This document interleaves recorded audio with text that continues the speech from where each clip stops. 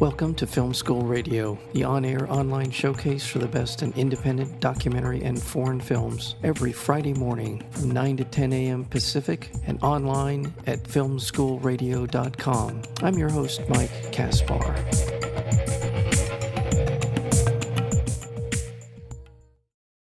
For generations, Monopoly has been America's favorite board game, a love letter to unbridled capitalism, for better or worse, the impulses that make our free market society tick.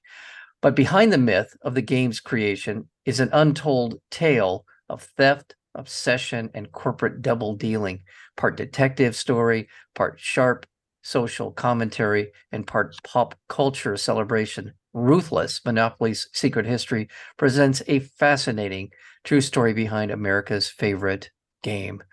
The film is written and directed by our guest today, and that would be Stephen Ives. Stephen, welcome to Film School Radio. Thanks, Mike. Good to be with you. Thank you so very much. As I said to you as we were getting started, I love documentary films, period. End of, full stop on that. But I love documentaries that take me to a place about something I think I know something about or is very familiar to me. And yet I end up in a very different place at the end of watching Ruthless, Monopoly Secret History. How did you come upon this story?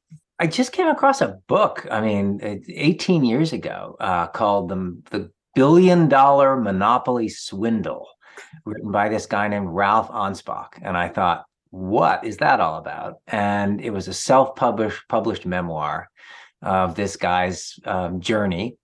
And I thought, wow, that's a take on America's favorite board game I haven't heard before. And the more I looked into it, the more I thought, this story really is a fascinating lens to look at American culture, American life, American ideas about capitalism and nostalgia and what we think of as what makes us Americans. And so I followed my nose. I couldn't get it off the ground then. 18 years later, I still managed to have the interview that I did with Ralph in my possession, and the folks at the American Experience and WGBH gave me the chance to make the film, and I got it done, sadly, about 9 months after he passed away at the age of 96. So unfortunately, he didn't see it, but I'm sure he's watching somewhere. Well, that's a terrific way to kick off. Who is Ralph Anspach, and why is he so important to the telling of the story behind Monopoly? Well, he's almost like a classic rumpled economics professor. He even had the corduroy blazer, and the patches on the elbows. He taught economics at San Francisco State University in the Bay Area in the 70s. And he's driving home one day during the gas crisis with the OPEC oil monopolies just screwing over Americans right and left. And he gets really pissed off. And so he goes in and he decides, I'm going to make a board game called Anti-Monopoly. And the point is going to be how to break up trusts, break up monopolies, because they're a sort of cancer on the American capitalist system. And he does, and it starts to sell pretty well. Patty Hearst plays it out in the Bay Area. It sort of takes off. And then he gets this classic scary letter from the General Mills company, which had bought the board game company Parker Brothers. And they say, you must cease and desist. You're infringing on our trademark. You got to throw away all your games.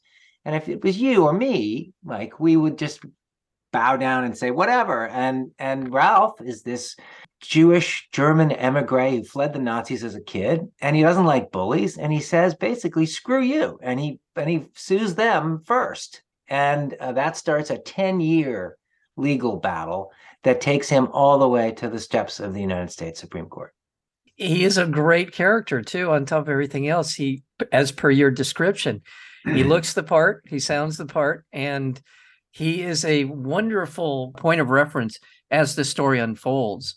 And there is so much about the truth of what he was trying to get across in the anti-monopoly game, going back to the origin stories, and we'll get into this a little bit. One of the things I want to stay away from in our conversation is giving too much away, because there's so much in this. Yeah, I appreciate that. But the fact that this board game at its origins originated at a time when we still think of that as the most dominant period of monopolies in American history, which was around the turn of the 20th century. Yes. So I'm going to ask for your guidance in our conversation here. At what point do we want to talk about Lizzie, or who do we want to talk about? Because Ralph set this thing in motion in terms of pulling back the covers on the story behind Monopoly and its origin. Yeah, I mean, I think Lizzie McGee is a great place to I start. love her. I don't Ralph, know her. I didn't know anything about her before this documentary, but Lizzie is amazing. Please, I'm sorry to interrupt. yeah, she's. I mean, Ralph is fighting this General Mills lawsuit, and one day one of his sons bursts into the kitchen and says, "Dad, Monopoly wasn't invented by the guy they say invented it. It was invented by a woman whose name is Lizzie McGee." And Ralph is like, "Lizzie McGee, who is this person?" And he digs back into her patent, which was in 1904, and she comes up with a thing called the landlord's game. Lizzie was a bit of a socialist, a bit of a radical.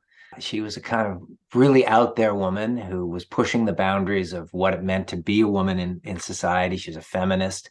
She invented a game that basically tried to show off the sins of accumulated capital, and when you look at it, you right away see the outlines of Monopoly. There's 4 railroads. They didn't have cars back then, but they per se in 1904. So, but there's a free park on the corner. There's a jail. There's chance cards. There are all of these elements that are totally the foundation of Monopoly. And she can't get it off the ground. She takes it to Parker Brothers, who is the great game company at that point.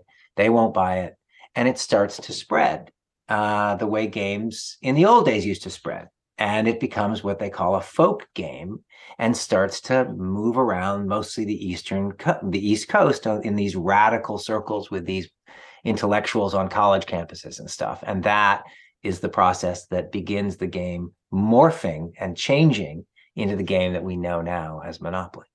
Well, she's just one of many very interesting characters, including Charles Darrow and others. I want to kind of explore the radical, not only her radical feminism. By the way, some of the things that we see in the film that she was a part of and she sort of by her activism brought about would be considered, I think, pretty radical today.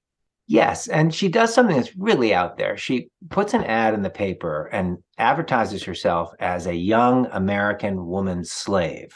Yes. And it's a prank. It's a stunt. It's what one of the people in the films calls performance art, which is a great way to put it. And of course, she's not making any association with actual slavery, but she's trying to draw attention to the fact that women in her sphere, and of course we're talking mostly about white women in her case, are restricted and oppressed in what they can do in society. And it's a very effective way. She gets covered in all the newspapers, and it draws attention to what she sees as the plight of young working women in America in the 1920s. And people even submit offers to see if they can buy Lizzie McGee, which that's kind of upsetting, a little unnerving. But it's a stunt. It typifies her kind of brash, out there kind of personality. Yeah. And there's one other thing that I want to explore, and the idea of land as a capital enterprise, the buying and selling of land. And this is something that I have heard over the years. I have many friends who Catholic workers and people like that who are very much invested in this idea of why is land something that we can buy and sell. But I don't know how far down this rabbit hole we want to go. I guess kind of wondering. Yeah, it's a tricky thing because, it doesn't give the story away, but it's deep background, but it's interesting. Mark Twain once said, "Buy land, they're not making any more of it." There was a guy in the turn of the century named Henry George, who was a very famous writer and public speaker. And his view was that monopolies on land was the root cause of inequality in America. And you should do away with all taxes except taxing land, which should be communal in his view. And Lizzie McGee became a huge follower of him, and he was very popular. His theory was known as the single tax, and there were single taxers out there. And one of the purposes of the landlord's game that she created was to promote Henry George's ideas about what society should be like. But she printed it with 2 sets of rules. One was the rule set that we think of as today as Monopoly, and the other was a rule set that was much more communal and designed to promote a kind of more socialistic society. And that wasn't as popular because it was more complicated and took a lot more work, and you didn't get to crush your little brother or your little sister. And so it was the first set that took off and became the game now that we think of as Monopoly. I remind our listeners we're speaking with the writer and director, Stephen Ives. He's responsible for a wonderful documentary film that you can currently log on to PBS to see. It's called Ruthless: Monopoly's Secret History. It is available on at pbs.org as well as the PBS app. You can go there and check it out. And I strongly recommend it because, again, it's a really interesting, fascinating story. And there's so much in the telling of the story that is not only about Monopoly, but also this undercurrent of American history and politics and sort of the way we see wealth in this country. And plus, on top of it all, it's a sort of meta story about the legal battle over who gets to control this all-American game of Monopoly. And we've all, at some point, I can't imagine that almost every American at some point hasn't played some version of Monopoly over the years. Yeah, I mean, it's the rite of passage, right? It's what you wait for your kids to be old enough for, like the early Beatles albums or to go to Disney World, and then they hand them Monopoly. And what you don't realize is that you're basically instructing them to sort of bow down in front of this altar to unbridled capitalism. And you're teaching them about money and real estate and about crushing your opponents and all of these values and messages that you're communicating. And you're also giving them a chance to have a really good time. And it's a game that has become part of who we are. And I think that that's interesting. But I think it's important to remember that the game is based on sort of a mythic view of America, where everyone starts with $200 if you pass go. Everyone starts with the same amount of money. Anyone has access to the bank. And it's a free market and everyone can succeed. And we know that that's not the way America's real economic system works. Class and race and inheritance and all these structural factors have a huge degree to say about who succeeds and who doesn't. It's a mythical idea of what the kind of American economic system is that we want to believe America's about. And that's just, I think, a little bit of a cautionary tale that I hope people take away from the film, as well as the fun of the detective story.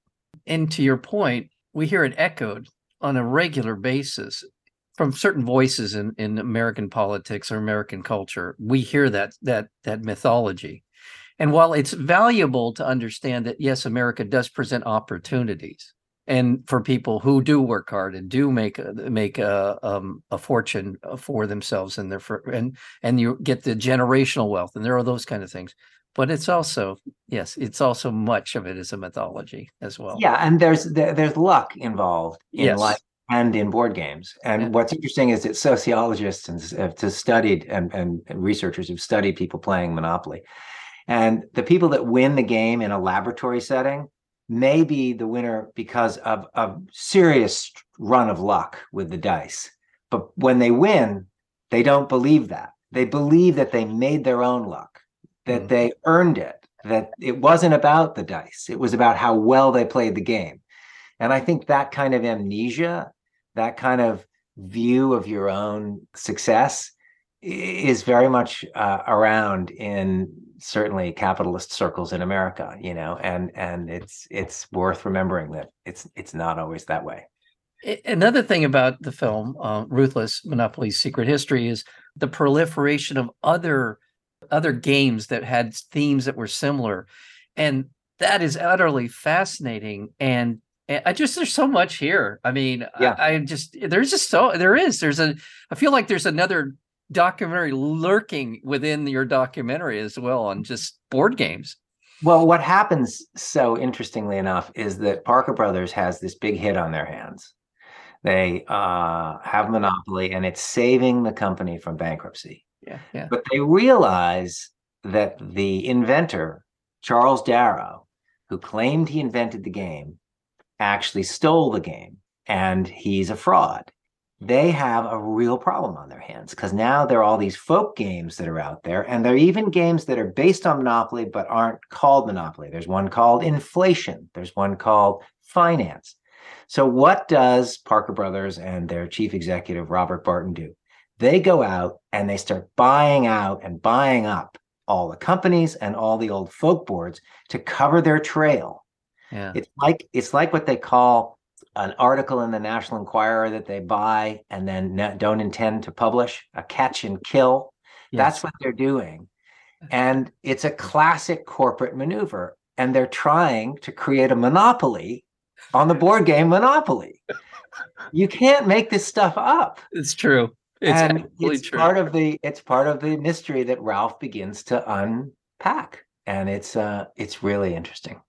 Well, the film, again, you can watch it now. And it is, as I said, you can go to your local PBS listing for whatever station you have in your area. But there's pbs.org is a good place to start. And then, of course, you have the PBS app. And also, I urge you to contribute to PBS as part of, in order to keep the work alive like this one, like Stephen Ives' Ruthless, Monopoly Secret History, and other great platforms for filmmakers that PBS makes available. So there's just, I thoroughly enjoyed it. And again, everybody knows Monopoly. Everybody in the country knows, they've seen it. They've seen characters of it. Whatever, you couldn't have missed it if you've grown up in this country. So, and there's just a really rich history around this. So one of the things we did is we got a group of kids to play the game. And then we sprinkled their game into the course of the documentary. And I did that because I wanted to remind everybody what it was like to play it as a kid. And it really does resonate. It's like, that was me, Yeah. And I'll share this with you and the audience. And that is, I don't think I ever won at Monopoly. I was really bad at it. And again, bad, I don't know, based on luck, but bad luck or whatever. I was just really bad at Monopoly. It's kind of a flawed game that way. It goes on forever. I think the number of times you can imagine finishing a game, you can count on one hand if you're lucky. And part of it is that nobody plays it by the real rules. You're not supposed to put money in the center and get a big payday when you land on free parking. You're supposed to auction off each property. If you don't buy it, when you land on it, it's supposed to get auctioned off to everybody else so that all the properties get purchased very quickly. If you play by the actual rules, the game takes about 90 minutes to 2 hours and it's over. Oh, but my God. No one plays it that way. And no one's about to start playing it that way because you always play it the way you were taught. And that's fun. There you go. There you go. Well, I was going to ask you, what did you learn about Monopoly that you didn't already know? And you're right, it is attrition, because I say I've never won, but I don't know if I've ever finished. I don't know if I've ever finished the game. And so, wow. And it doesn't always end well. Sometimes it ends in tears or recrimination or anger. So it's a game that lays bare a lot of our more base emotions sometimes, but that's part of what makes it compelling and exciting to play. So. Yeah, I do recall a couple of flipped over boards over the course of the playing Monopoly. Thank you so much for this, and I look forward to more work. I hope you'll come back and join us again. The film again is called Ruthless, Monopoly Secret History, and we've been joined by the director and writer of the film, Stephen Ives. Stephen, thank you. Thank you, Mike. I really enjoyed talking to you.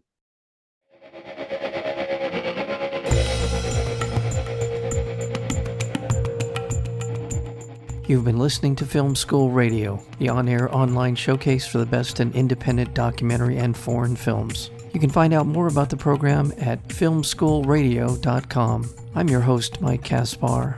Thank you for tuning in, and we'll see you next week with another edition of Film School Radio.